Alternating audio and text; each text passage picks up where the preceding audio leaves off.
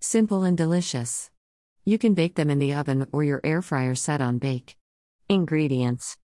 Ingredient checklist. 1 butternut squash, peeled, seeded, and cut into 1-inch cubes. 2 tablespoons olive oil. 2 cloves garlic, minced salt and ground black pepper to taste. Directions. Instructions checklist. Preheat oven to 400 degrees Fahrenheit, 200 degrees Celsius. Toss butternut squash with olive oil and garlic in a large bowl.